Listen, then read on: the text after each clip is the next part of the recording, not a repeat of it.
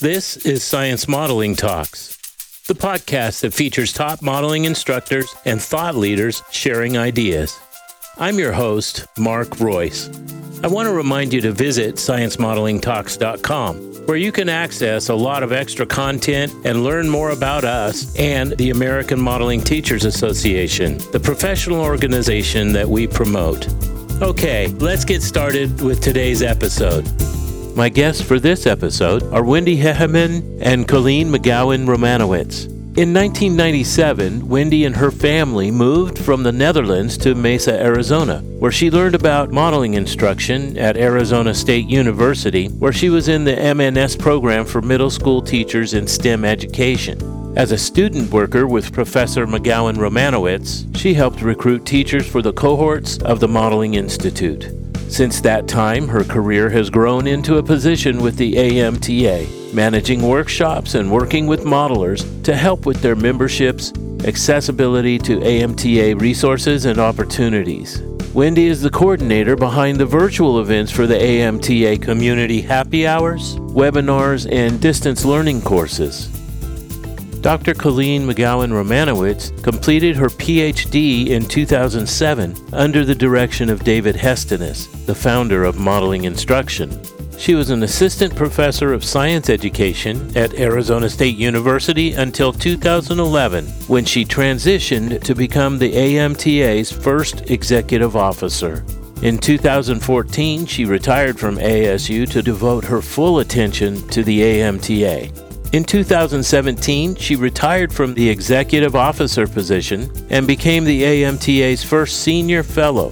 Colleen continues to write grants, teach courses in modeling instruction, and train workshop leaders. She is well published on modeling instruction, and her current research includes computational modeling, teacher leadership, out-of-field science teaching, and cognition in modeling instruction. Here's my interview with Wendy and Colleen. Hi, Wendy. How's it going? Hi, Mark. I'm doing good. How are you? I'm well, thanks, and surviving the sheltering in place. How's it in the Netherlands right now? Tell me about how the pandemic is affecting you guys, how you guys are weathering it, what news you have from that part of the world. Well, we're a couple of weeks ahead of the United States, and hospitals are still trying to recover. They had to move patients to different ICUs in different times, different places of the country. So now the numbers seem to be slowing down. So it is still increasing, but at a decreasing rate. I can see the graph. Prime Minister had another press conference yesterday. Since people are keeping the distance, staying home as much as they can, working from home, schools have been closed since spring break, which is early in the Netherlands. But as of May 11th, elementary schools will be going back into session.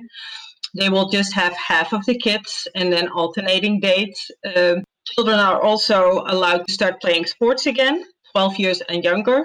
And for the rest, all festivals, sporting events, football is really big in the Netherlands and in Europe. So they had to stop the competition. Everything will remain paused until September 1st for now. When you say football, you're talking about what we call soccer, right? I do, but it's only in America where they call football soccer. Yeah, I know most people are aware of that. In the Netherlands, have you discovered some solutions for teaching online and in sheltering in place? Have you guys discovered anything that would benefit others? It seems that teachers in the United States are better prepared teaching online, using online teaching or Google Classroom more than they do here in the Netherlands. But you guys elementary schools are going back in May, you said? That's correct. Well, it's great to have you with us today, Wendy. Let me bring Colleen into our conversation. Hi, Colleen. How's it going with you? Great, Mark. How are you? I'm doing quite well, thanks. So you're staying safe and sheltered up in your neck of the woods? Indeed. It's a beautiful time of year to be sheltering. Lots of gardening going on. Cool. I want to jump into our topic for today, which is kind of the evolution and history of the AMTA. And I did an interview with Dr. Hessenis several months ago, and he gave me his perspective as the founder of these ideas and this ideology and methodology. But I kind of wanted to get the perspective of someone who was kind of in on the ground floor. And he told me that in the early days it was grant funded, the workshops and the opportunities that he was making available to teachers. But then when the grant funding wound up, there was a grassroots rising of teachers and modelers who said, we cannot let this stop. So were you there in 2005? I was not at the founding meeting, which was dinner at a Mexican restaurant. The next day, I became the very first member because those few teachers who were at dinner and decided to found the organization were in my class.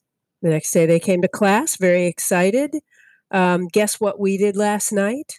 We founded a nonprofit organization of modelers to carry on the work that David and Jane started with the modeling instruction program. So yeah, I was their first member.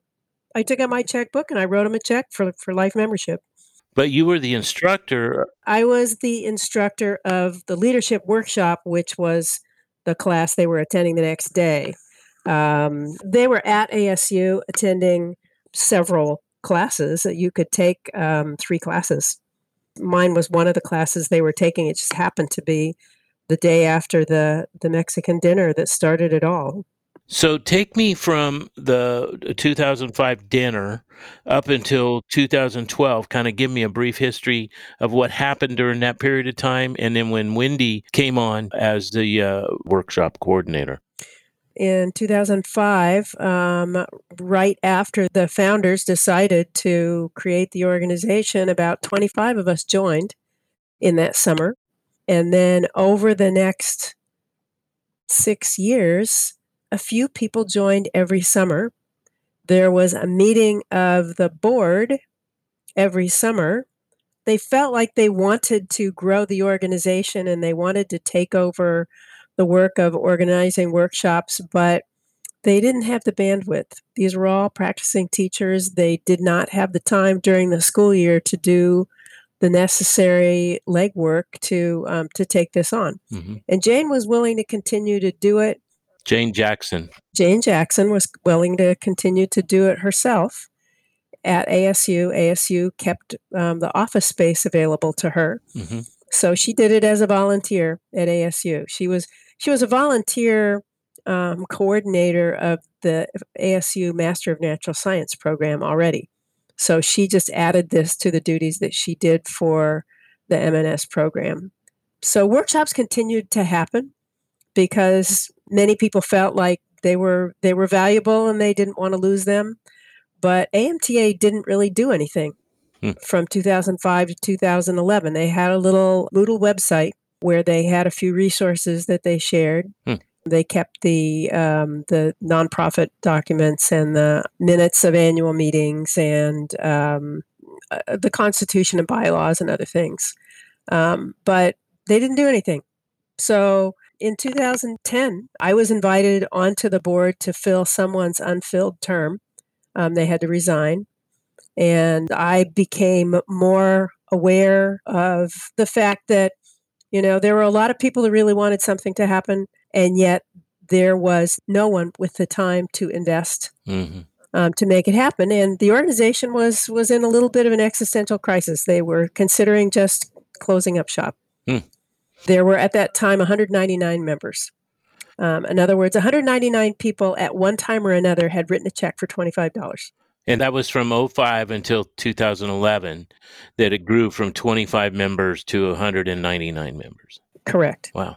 I think people wrote their $25 check was more or less a vote of confidence that we need to keep AMTA going. Mm-hmm.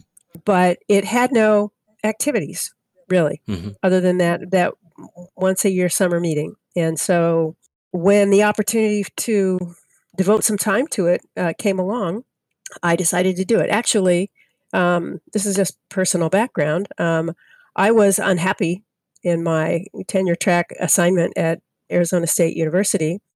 And Jack, my husband, said to me, if you don't want to do this, what do you want to do? And I said, I really want to make sure that modeling instruction is sustainable. I want to devote my time to AMTA and to making it a viable organization. And he said, then that's what you should do. Work, don't work, do what makes you happy, was what he said. So this is what made me happy. And so that's why I resigned my tenure track position and volunteered to the board to be their executive officer. We were having a meeting less than a week after I had this conversation with Jack. So it sounds like you were a part of a small group of very passionate people about modeling, but obviously people who have passions are often really busy doing things to make things work. So tell me a little bit about how the passion of that people led to where we pick up with Wendy.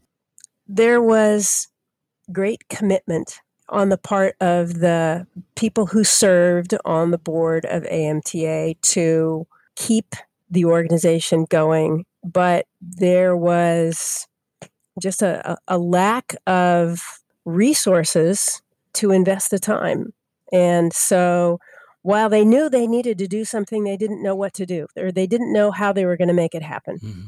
What they needed was someone with the time and energy to step up and do the necessary daily work to make the organization stand up. Sure. So that was obvious to everybody that we need someone, we need a Jane Jackson that can do the day-to-day work, do the necessary communications, figure out how to get some money. And until we have that asset in place, we may not be able to do any more than we're doing right now. So the question for the organization was, do we just say, well, we tried, but we can't do anything and let it go? Or are we going to, is someone going to step up? They were waiting for someone to step up. It was very clear. And so I stepped up. Talk to me about how it went from when you took over as was it the executive officer at that point? Yeah.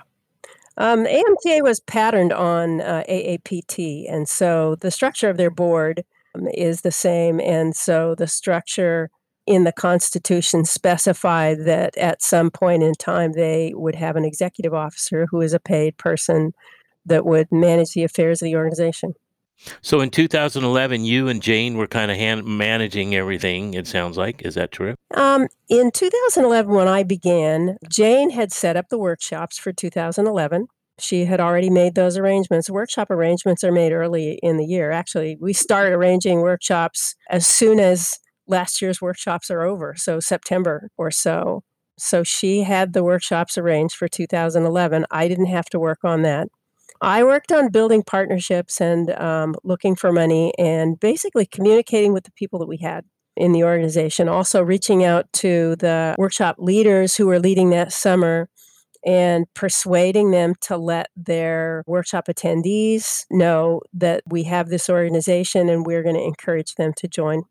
How did you find Wendy? What happened in the stretch between 2011 to when you found Wendy? Tell me that story. I had already actually found Wendy as she was a student in my master's program. I had a Master of Natural Science program for middle school STEM teachers at ASU that I got a grant for in 2009, and she was in one of the classes of Master of Natural Science students. So she's a hard worker, and when she sees something that she can do, she steps up and offers to do it. I was looking for a volunteer, and she volunteered. Good. So, Wendy, you were a student of Colleen's at the time. Yes, I was. Tell me about what your experience was like then, and then take us up through your tenure of being in charge of workshops, how you got there. I completed my bachelor's for elementary education, realizing that there was something missing, and I started to look around, and I found this program, the M&S program, for modeling STEM teachers with modeling instruction, and that's where I met Colleen. I worked as a student worker for during that time, and gradually started rolling into the position that I still have. Building relationships with the workshop hosts, building relationship with the workshop leaders, and with Jane Jackson. Colleen called for a volunteer to help with managing the admin of the AMTA activities. Tell me about that period of time. I was in one of the buildings at ASU. I had a small, teeny tiny office with a laptop, and I was contacting people who previously had hosted modeling workshops and letting people know that we were going to make a few small changes and that I was going to become the workshop coordinator. Previously, Jane Jackson had been doing that for all those years, and now it was going to be part of AMTA, not ASU, not the Modeling Instruction Institute at ASU anymore. From 2005 to 2011, when you got involved, the membership was relatively small with AMTA. Colleen, can you tell me about that and those people? There were workshops every summer that Jane organized, just as she had during grant-funded times. And at those workshops, occasionally leaders would let people know about AMTA and encourage them to join. The membership fee was $25. So a few new members trickled in every summer. Interestingly, once someone joined, we never again charged them dues. There were supposed to be annual dues of $25, but there was no mechanism in place to generate renewals. So in 6 years' time, we accumulated a total of 199 people. And that was growth from the beginning group, which 25 people? By the end of the summer of 2005, we had 25 people who had joined. We just accumulated a few every year. It stood at 199 in 2011 when I took over. These members were maintained on an Excel spreadsheet in the treasurer's computer. Grassroots? Yeah. How many now? How many members are currently with the AMTA? It settles at around 2,500 right now. It goes up and down every day as people expire and renew and join. But the average is around 2,500. Would you say Wendy had something to do with that growth? I would say Wendy had almost everything to do with that. So Wendy, tell me, you helped make that growth happen. Tell me about what you did. When I joined AMTA, people who completed a modeling workshop during that time were receiving a free membership. It was part of my job was and still is to entice these people to come back and pay for a membership, sometimes with more luck than other times, but we hover around the 2,500. So every year people take a modeling workshop and we try to roll them all over into renewing a membership or pay for a lifetime membership. The lifetime membership increased since the initial $25. Right now it is $500 for a life membership. And the annual renewal is how much?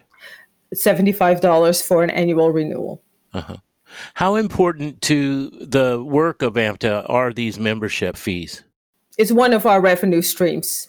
The other membership stream is licensing fee for people who attend a modeling workshop, which is paid by the modeling workshop host.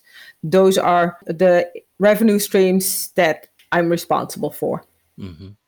Are those the primary revenue streams? They are. Uh-huh.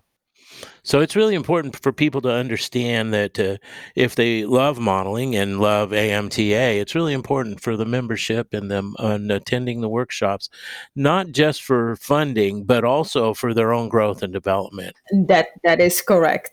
So there's not a lot of grant funding and that kind of thing that's happening to support it. That's just starting. Grant funding is just starting. We've had a few small grants and some grants from family foundations that support our mission, that is supporting science teachers and teacher community.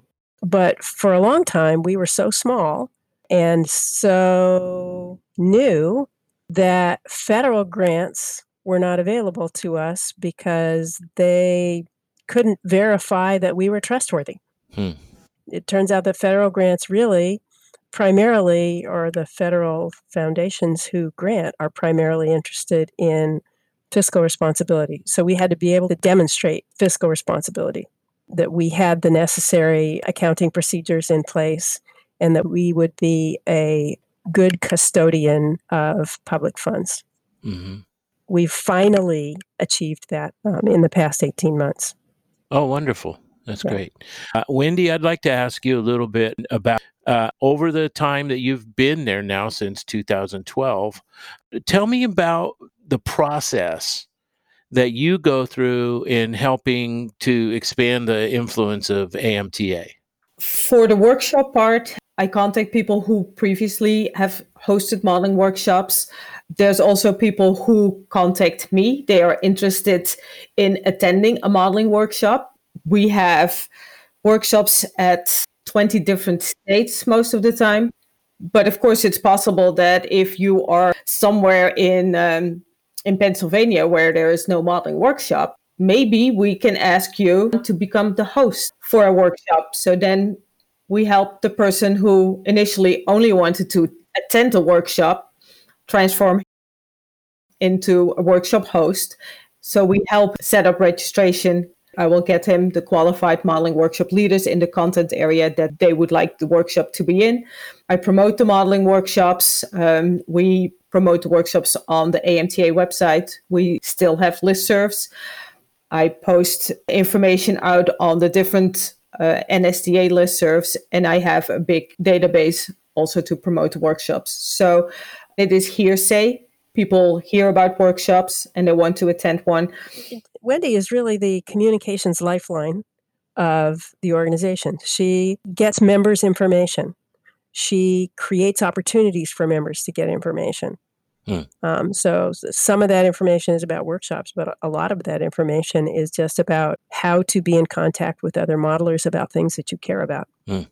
Things have changed dramatically in the years that she has been here in terms of the breadth of member services that we have available. For the last several years, we have been hosting webinars. We would do a presentation, and then we would start asking our members, is there something that you would like to share with the community?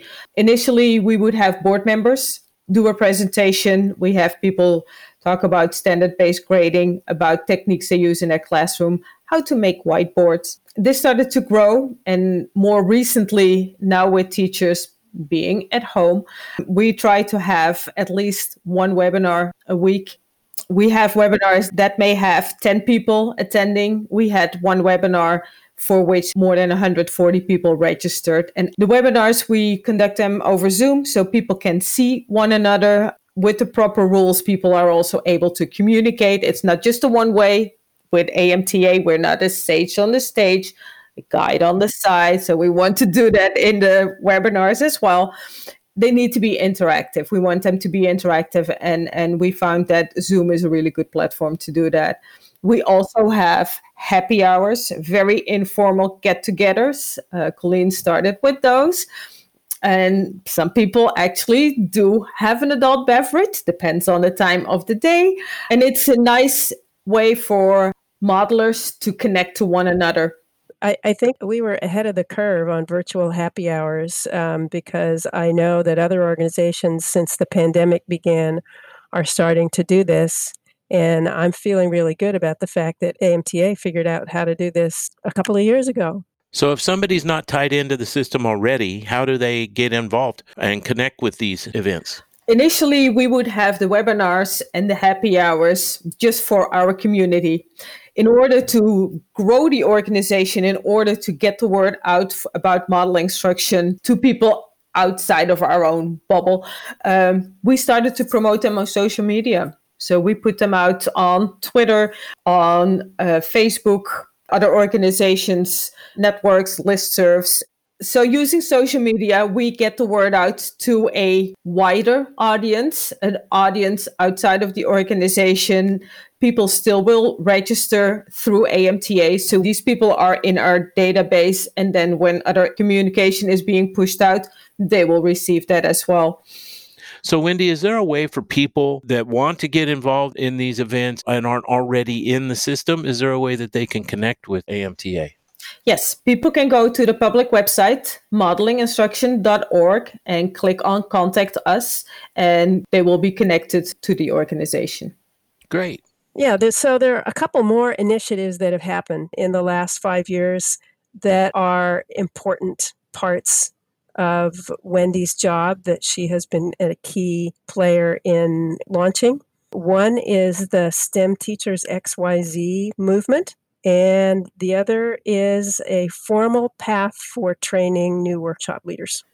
In the early days with AMTA or modeling instruction, before AMTA existed, workshop leaders were people who had taken several modeling workshops and they wanted to take it a step further, the true apprenticeship. They would start assisting the workshop leader here and there, and then gradually start taking over bigger parts. And then over the course of a couple of years, they would become co-leaders and then workshop leaders. And in 2014, we thought it would be good to start a little bit more formal training. So we had a small group of about 10 people who had taken several modeling workshops in different disciplines. We had people who had taken physics workshops, chemistry, and middle school workshops. They went to Florida International University and they spent a week there with 2 master workshop leaders. They were leaders. And those people attended a workshop for 1 week, learning the ins and outs of how it is different teaching teachers to use modeling instruction as opposed to your own students, teaching them the content using modeling instruction. So the first time was at FIU with a collaboration between the university and AMTA. AMTA sponsored the teachers. We would have travel grants. Housing was provided by FIU. Then for the next 3 years, leadership training happened at Columbia University, the teacher college, with STEM Teachers NYC. And the last 2 years, we have had leadership training at Arizona State University. And we thought it was very appropriate to do it at ASU, since that is where modeling instruction was founded. The leadership training will take place during the workshops because an important part is observing what happens in a modeling workshop, looking at it from a leader perspective, not as a participant, because it's a big difference. People are listening and they are wondering, what would it be like to be involved in a workshop? And tell me a little bit about the credentials of those who are leading the workshops. The pathway to become a modeling workshop leader is, the first step is you need to be recommended by your own workshop leaders. The workshop leaders need to see something in you that they think you have the potential. Sometimes workshop attendees contact me, may not be the best way to do it, but we still check the recommendations of their workshop leaders. People have to have taken at least 2 face-to-face modeling workshops. That is a rule that may change since AMTA is making some changes in the way workshops are being delivered. And you have to have used modeling instruction in your classroom for several years. You cannot teach other teachers how to use modeling instruction if you don't know how to do it in your own classroom. Sure. How many leaders do you have in place, roughly? At this moment, between 250, 300. Wow. Okay. So the capacity to do workshops is great. The pandemic has kind of made that a little difficult. But yeah, that's really great to hear. But with having 250 plus workshop leaders and having between 50 and 80 workshops a year, not everybody will be able to lead a modeling workshop. Sure. Which probably gives them some breathing room anyway. It does. Uh-huh. It's nice to have a little time off if you need it. We're also adding distance learning, which is one of the reasons that Wendy mentioned that there might be an exception to leader preparation. Leading a distance learning workshop, we're all discovering during the pandemic with trying to learn how to teach online. It's a different proposition from leading a face-to-face workshop, and it requires training, it requires practice, and it requires a different sort of, it's not even a workshop, it's a course. We call it a course, not a workshop, because it's not the same learning experience. That's not to say it isn't a valuable learning experience. Everyone who's attended a distance learning course that AMTA has offered in the last 4 years has given these courses rave reviews. Mm-hmm. Everyone except the leaders. Because the leaders who have been, who've been brought up in a face-to-face learning environment just don't feel that a virtual setting is the same rich discourse environment that a face-to-face classroom is. Can you describe what they are saying the differences are? Like from an attendee's perspective, if I go to a face-to-face workshop, how is it going to differ from the, for lack of a better word, Zoom meeting? Well, you don't have the lab equipment at home. So we have to figure out how to do those labs in a different way. We can coach you through doing some kitchen table chemistry or physics, but more likely we are going to have to show you a video of that lab and let you use video capture software to collect your data, or send you to a PhET simulation. PhET is a website that has lots of different simulations in multiple disciplines, not just physics, although their largest catalog of simulations is in physics. The lab experience is just different. The discourse environment is different. On a video call, one person can talk at a time. Mm-hmm. In a modeling classroom, there are often multiple simultaneous conversations. Yeah. You have small groups working at many different tables, and the teacher can look around the classroom and see who needs help. They can walk around the classroom and listen in on conversations. It's not quite the same in Zoom. We have the ability to break people out into small groups in Zoom, but we don't have the ability to listen in on all of them simultaneously. Right. So you have to plan a different learning experience, but it's still modeling, and it's still of great value to the teachers who attend these courses. One difference I'm aware of is that in the face-to-face sessions, it's 2 or 3 weeks of concentrated every day. You're in the classroom. Whereas in the online learning, it's a series of 15 classes over the period of 15 weeks or something like that. It's spread out. Correct. Up to now, our distance learning courses have been offered during the academic year, and we meet 3 hours a week for 15 weeks. So a 45-hour course versus a 90-hour face-to-face summer experience. Mm-hmm. The good thing, I think, about distance learning is that you get a small dose every week, and then you can go back to your classroom and practice with it. Oh, yeah. Yeah. And so it's not quite as saturated as the summer workshop is, where at the end of a 6-hour workshop day, you're exhausted and you need to go back to your dorm room and do something else. There's time to actually let it soak in the academic year distance learning course environment. Another advantage of the semester-long courses is that not all teachers are able to travel to a workshop site. Sometimes they have to go out of state, additional costs for housing, but people also have families.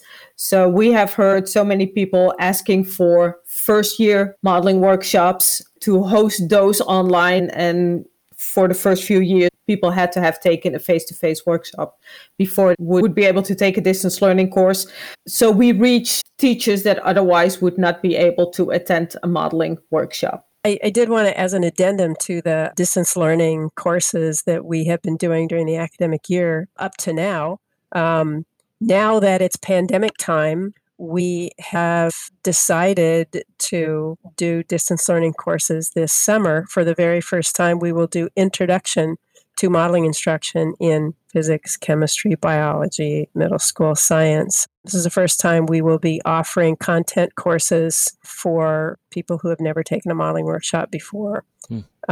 So an exciting new initiative that is brought to you by COVID-19. Oh, boy. And AMTA's desire to meet teachers' needs in whatever situation those needs arise. That's great. Wendy, how would you pitch to somebody who's not been to a workshop to make sure they get to one, either distance learning or face-to-face down the road?